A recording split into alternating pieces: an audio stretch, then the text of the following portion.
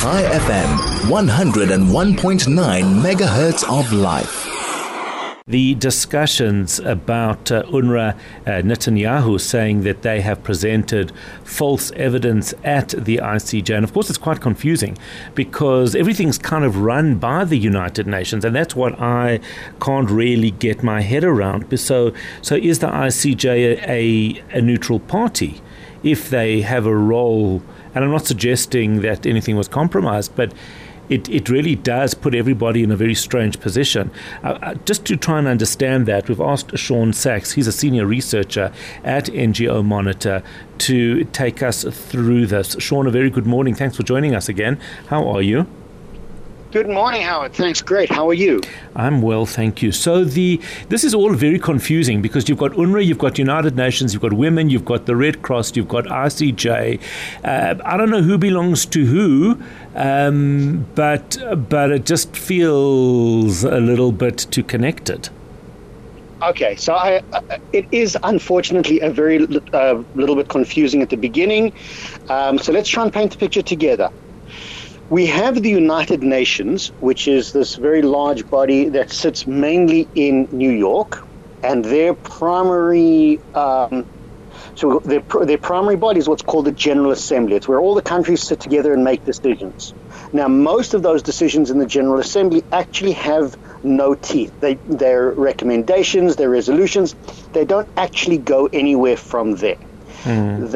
That's the first thing. From there, they can make resolutions that go to the Security Council, which is a body of the 5 permanent members plus another 5, and they make resolutions at the Security Council, which actually do have influence, and that means things like declaring peacekeeping groups, even calling out nations for crimes and sending in troops. That is the Security Council.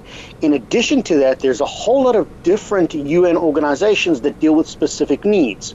For example, the World Health Organization that we were very familiar with during the COVID crisis, they're responsible for generally preventing the outbreak of diseases or dealing with, the World Health Organization is generally dealing with the outbreak of diseases, maintaining international health standards, etc. We have UNICEF, which is the international UN organization that deals with children's rights. We have the United Nations High Commissioner for Refugees, which deals with all issues around the world. And we have UNRWA, which is a specific refugee organization uniquely for Palestinians that we've spoken about many times. And the ICJ, the International Court of Justice, which is a UN-mandated and appointed court. So those are just some of the different UN organizations around there. As you can see, it's very large. And much of the information that is fed into these different UN systems and it originally comes from NGOs, non-governmental organizations, on the ground in the various areas. That's the basic picture. Now, I'm sure you have specific questions about what's going on in Israel and Yes, exactly. Okay, so now that we understand absolutely nothing, not through your lack of trying, so it's not your fault, but in terms of UNRWA, it's finally arrived at a position of a tipping point, really, because this has been going on for years. None of us who have been following the Israel story are surprised at all by UNRWA and by some of the revelations. What made this reach a tipping point now? Okay, so first let's explain what these revelations are and why they're so significant.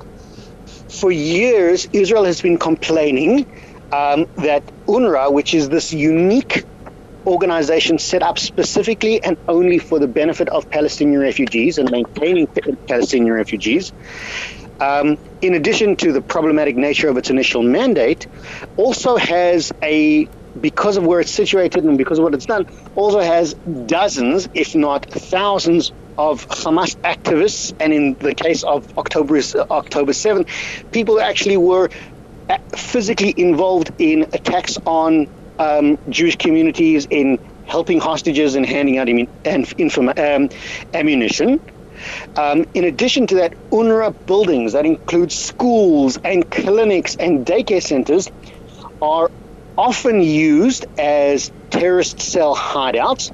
There have been many cases, not just in the current war, but in previous cases, of UNRWA facilities being used as rocket storage facilities.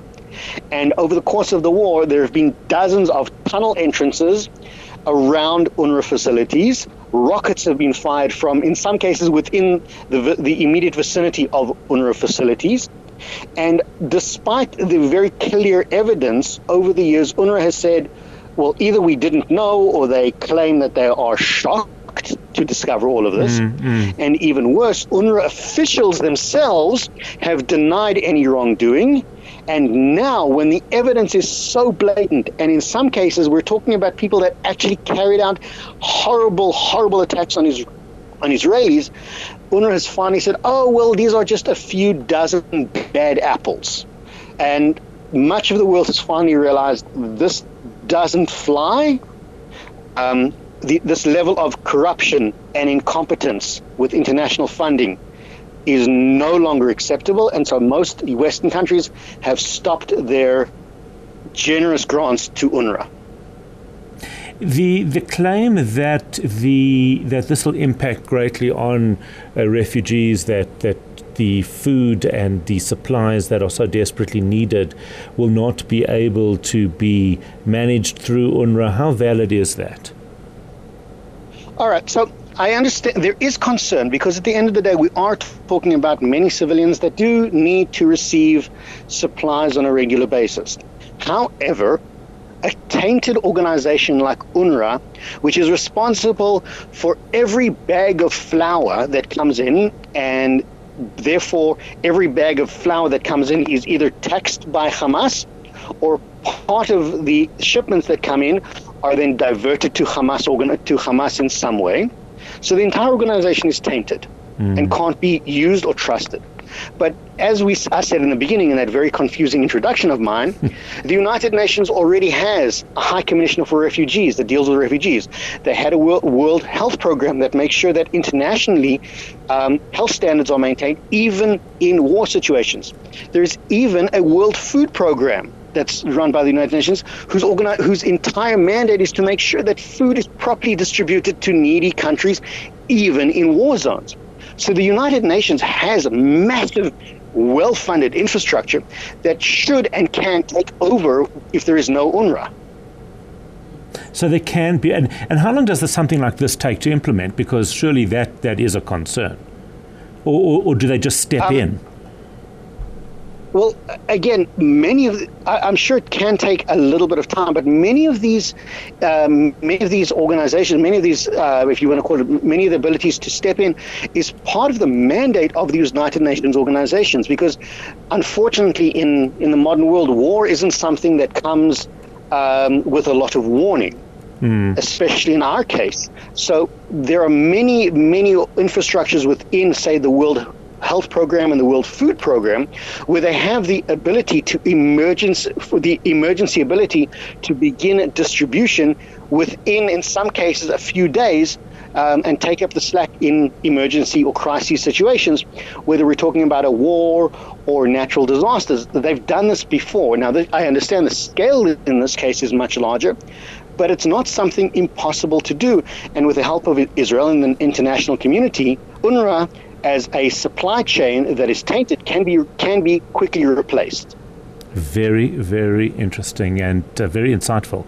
Thank you for giving us that context, which really does actually assist in explaining the landscape. Shaun Sacks, Senior Researcher at NGO Monitor.